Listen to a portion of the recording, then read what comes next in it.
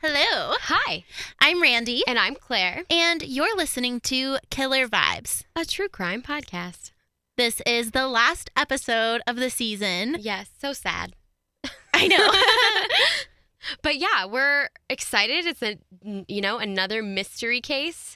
So Randy doesn't know what it is. I'm so pumped because she keeps on trying to guess, but she's always wrong. So bad. And it's so funny to watch I get her a lot of satisfaction out of guessing things related to true crime. So I've got some ideas though. Okay, I just need more clues. Right. Okay. So do you want to try and guess Yes, it before? I do. Okay. Okay. So the crime took place in Massachusetts in 1974. And it is completely cold case. Like, we don't know the identity of the victim to this day. We don't know the identity of the killer. We don't know the motive. We know nothing. She was found in Provincetown. I know what this is. Oh, you do? I think it's my guess, yeah. Okay. But tell me more. Okay. So I can confirm it. There's a TV show about this, right? There's an episode of what's that show called? It's about evidence. There's a show.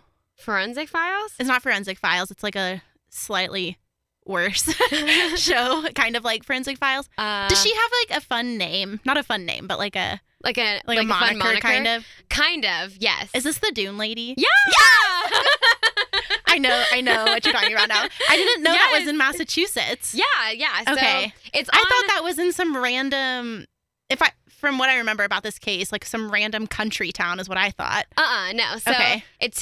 So the murder took place in Provincetown, Massachusetts. The case has been, our victim has been labeled the Lady of the Dunes. Okay, not the Dune lady? No, not the Dune lady. We're a little bit more classy here. The Lady of the Dunes. I really thought this was like I didn't think this was in New England. That's so weird to me. That changes everything that I know about this story. Right. And there's some interesting things that have to go along with its location, and we'll get into that as we dive in. Dune lady. On the beach. Yeah. So we're going to dive into that right now. That's so funny. Okay. Yeah. Poor You're Lady so of the Dunes. I know. Thank you for recognizing my cleverness. Okay. So on July 26, 1974, a 13-year-old girl was walking her dog in Provincetown, Massachusetts, when she stumbled upon a very disturbing scene. Dun, dun, dun. In the brush of the Race Point Dunes, there was a woman. Her body was badly decomposed, her hands were missing, and her head was almost completely severed from her body. It looked as though the killer was making attempts to mask his victim's identity. The autopsy report would also show that several teeth had been removed as well. It looked as if her killer had attempted to remove her head with a shovel, but gave up or something, which I think that's interesting to just give up on that. Never mind. It's not worth it. I'm tired. Let's go home. Right? I mean, because we have covered cases where the level of violence is just immense. We look at the yoga murders and so many stab wounds and just brutal markings all over her body. But for some reason, this person couldn't finish the job, if Maybe you will. they weren't strong enough. Exactly. So it looked as though, police had originally suspected that the tool used to attempt to remove her head was of a military-grade shovel. Mm-hmm. So it kind of looks like a pickaxe, but it's a shovel. It's it folds down onto the actual handle, and then you pull it up, and it's like a shiv almost. It's really weird looking, but it's military grade, and that's what they assumed was used to attempt to remove her head. They did, however, remove her hand successfully, and like I said, they pulled a few of her teeth. So that's interesting. Just some? Yeah, just a few of them, that's the other thing. So her teeth had extensive work done on them. And according to one of the sources I used, the type of dentistry was described as New York style. I didn't really get any other information about that. I don't know what it means to get dental work done in New York. Yeah, in the New York style. I was just kind of okay. Well, I've heard cases where they can say, oh, this person's probably from South America. This looks like South American dentistry. Right, but exactly. And I've never heard it vary from state to state. That's weird. Yeah, I know. And the other interesting thing is that they left in gold caps that she had on her teeth, pure 14-karat gold, that the police estimated were worth $10,000. So clearly the motive wasn't robbery. Or they're stupid. Yeah, or they're stupid. I don't know. Maybe they just don't know what gold is when they look at it. But the teeth remained in there. The gold teeth did. But the teeth that would have been essential into identifying her based off of dental records were removed. I was going to say, why would they only take some? Did they take her hands? Yeah, her hands she were has never no found. fingerprints and no dental records. Exactly. Gotcha. And so the other interesting thing about the fingerprints is that she must have had a criminal record for them to be worried about her body being identified with fingerprints. So there is a theory that goes into someone with a criminal background, and we'll get into that a little bit later. But it's interesting that they went to such great lengths to remove all identifiers of this woman. Also, her body was really badly decomposed. Like, it had been there for several days. Police even estimated that she had been killed weeks before the body was found. And there are some that claim that she was killed like earlier in July, like around the 4th of July. Her body was stored in a freezer and then it was dumped on the beach because there was literally no signs of a struggle at all. Well, if I'm murdering someone, it's on 4th of July. Right. Because that's like the loudest day ever. I know. And it's in this tiny little Cape Town. So everybody's going to go and see the fireworks. Mm-hmm. Like, that's where people are going to be. I'm remembering from that episode, I really wish I remembered what it was called, that her body's like really gross looking. Like, they have pictures of it. Is that this case? Yeah. Okay. Well, I have one picture of her body, and I can show it to you right now. Okay. Since we're talking about it. And you can't really see it, but it's in the reeds. So the dunes obviously have brush and trees growing out of them, but they're near the beach-ish. So, and her body was completely nude. Mm-hmm. So here's like a side picture of it. You really can't see her, but that's the like back half of her body. That's the picture I was thinking of. Yeah. And she's like laying face down. It almost looks like if you had walked by it that you might not even see it as a body unless you were looking for a body. Right. Like it could look like a log or something. Exactly. Yeah. So it doesn't really look like a person. So when police get to the crime scene, they recognize that she has red or auburn hair and was tied back in a ponytail, and she was laying on a green beach blanket. Under her head was a pair of Wrangler jeans and a blue bandana, which were folded nicely behind her head, sort of like a pillow. Almost. So, yeah. Some speculate that the Lady of the Dunes knew her attacker because, like I said before, there was no struggle. Yeah, exactly. And there was also not a lot of blood on the scene either. So maybe she wasn't killed there. Exactly, which was the other theory about her being preserved in a freezer, and so her body, like all of the blood would have frozen, and it just, I don't know. I don't know how that works, but so Ew. yeah, exactly. So a lot of people assume that she was not actually killed on the beach. She was also sexually assaulted after she had been killed, which is probably why her jeans had been removed. But I didn't learn anything about like a shirt or anything on like her top half of her body, which I thought was really interesting. The only thing were the jeans and the bandana. And I have known women to wear just a bandana around their body. Especially on the 4th of July around that time. Exactly. And it's July. It's at the beach. Yeah. So that's another thing.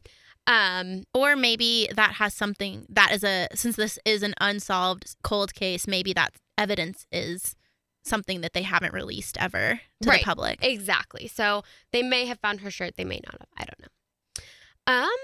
So, like I said, police stated that it's possible she was killed somewhere else and her body was placed there and posed to look like she had been sunbathing with her face in the sand, so that if someone did stumble upon it, they would just see a woman sunbathing. But then again, they tried to sever her head off. So that clearly... And she doesn't have hands. No, exactly. So that would clearly not look normal. And then her cause of death was a huge gash in the back of her head, which was visible since her head... like the back of her head was exposed.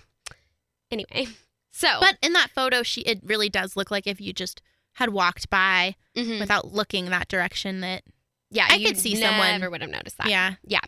So at this time, DNA was actually not accepted in criminal court because it was not completely accurate yet. I've said this like a billion times, but DNA was new during this time period. And it didn't really hit courtrooms until I want to say the 90s is when they really started using DNA in criminal court. I don't know if that's completely correct. Please correct me if I'm wrong. So in the 70s, it just wouldn't have been much help. Police Chief James J. Meads was on the case. And I just really feel bad for this guy because there isn't really much to go off here except for speculation. He was extremely determined, though, and wanted to desperately find the killer up until his retirement in 1992. And there's actually been 2 other police chiefs that have taken over this case since his retirement. Some guy named Tobias, and there's currently a female on the case at the moment. I don't remember her name. So I don't know what it's like to be a cop, but from like cop movies, there's a lot of dedication for serious cold cases that they have to deal with. And I can only imagine what this poor guy was going through, not even knowing the identity of this woman. And it's obviously someone from his town, or just like the fact that she was died in his town. It's just, right. It's just a lot. So, well, I think of like Michelle McNamara, and literally that book is called, I'll Be Gone in the Dark, a woman's obsessive search for the Golden State Killer. Yeah. And how she dedicated her whole, like, if you read the book, she's a mom, and she would like be a mom during the day, and all night she had her little office where she would go and research this case. Mm-hmm. And she died before she, like literally right before they figured out who it was. Yeah. Just so unsatisfying I know, for her. poor thing. But yeah, I think that if that's your whole entire career in life is trying to identify this one person, that's a lot. Mm-hmm. And it's really weird that nobody has come forward to claim this woman as like a family member, and then they've proven that it is in fact their family member. I just think it's really sad. Wait, they've proven? What do you mean? They haven't. Well, I'm saying like I wish that someone had come forward. Oh, okay. Like it's just really weird that no one has come forward. Well, maybe they're afraid. She was killed in such a gruesome way. Mm-hmm. And just the tidbits that you've said of like potential criminal history, and if I'm remembering this episode correctly, like maybe just some sketchy things that they would be afraid to claim her publicly. And there are a few, of course, all of these theories are speculation at this point, but there are a few theories that connect back to some really weird stuff. And I'll get into that in a minute. So like I said, the woman's name is to this day unknown to police, as well as how old she was, which I always thought was interesting because they literally, I'll tell you in a minute. But she looks younger. She looks like 20s or 30s. Right, exactly. But they give you a 20-year window. They say that she's from 20 to 40 is what they have guessed her age is. And I'll show you a few renderings that they've come up with, but all of them are vastly different from each other. Yeah. It's so odd. And they like the age progression photos and stuff. Exactly. I'm like, what is happening? This is not the same person. Exactly. And for me, I watched so many crime shows that involved like renderings and taking like tissue depth samples and all that stuff, and they are very accurate in what they come up with, and I can only imagine that this is how the real world works, and it's sort of like this may be what she looks like according to our research. So right. But sometimes they're creepily accurate. Yeah. There was one case. It's insane. Oh, damn it. There was one case that I read about, and they were trying to find the killer, and this guy made an aged rendering of him. In Indiana? Yes. Yeah, I know what you're talking about. That's what I was going to bring up. That is creepy. Oh my God. That's because we're in sync. Yeah, no, but they picked out his glasses perfectly. He was like, I think this is what this person would wear based off of his personality and characteristics. And he was so scarily accurate. That's how they identified him, was because he picked the correct glasses. Yeah. I was just like, oh my God. Yeah. Anyway, so this is just one of those cases where that just didn't happen. Yeah. And I'll post all of the renderings that I found onto the description, and you guys can look at them, but they're so different, and it's irritating. And I don't understand. I just don't understand. Or if we don't find legal photos that we can legally use, just look it up. Yeah, exactly. So just Google. Because sometimes we try to post photos and we have to get permission. Yeah, so we just don't. So just look it up. Like, why would I get permission for that? Yeah, okay. So I'll show you a few of the sketches. So this is just one of the random amalgamations over the years of like several of them that have come up. And then the most recent sketch is this one. Okay. Yeah, so this one, and for all of you that can't visually see what I'm pointing out, the sketch has like a green background on it, and she has brown hair. She looks a little bit older, but she just looks so sweet, and I just feel bad for her. Anyway. Yeah, and all of the photos look like maybe all these women are related or something, but they don't look the same. No. And then here's this other one, and this is where she has the red hair, which I thought was really interesting that they did. Okay, this lady looks totally different. Yeah. No, it doesn't look the same at all. The only thing that kind of looks similar in all of the sketches is her nasal ridge is really thin and slimming. She has a really small nose. Maybe they're giving options just in case. Right. Like maybe they're providing variation so that if someone even thinks that they know who that is, then they at least have a lead to go off of. Exactly. So the composite that I showed you with the green background was done in 2010 using a CT scan and color descriptors to create the composite. But again, her hair was brown in that picture, and the police specifically described her as having red hair or auburnish hair. Right. So it's just really interesting. And then the eye color always changes periodically for some of the composite sketches, and it's just all over the place.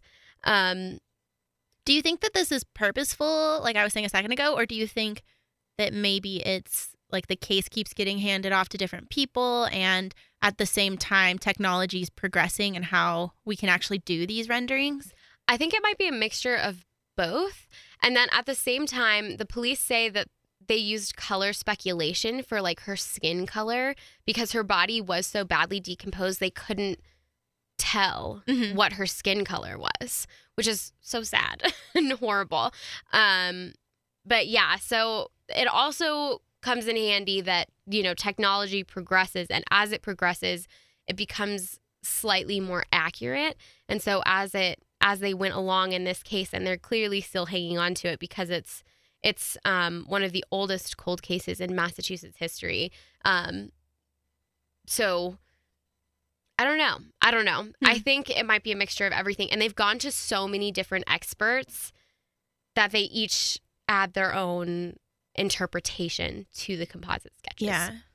So there you go. So because no one came forward to claim the body, the Lady of the Dunes was buried on October, I don't remember the exact date, but in October in 1974 with a plaque that said, "Unidentified female body found Race Point Dunes, July 24th, 1974. So with that, we're going to end our first episode. And to continue listening to the weird case of the Lady of the Dunes, tune in to episode 2. We're going to get into some theories really soon, and one of them is really weird, but actually kind of makes sense. So, yeah. Thanks for listening. Bye.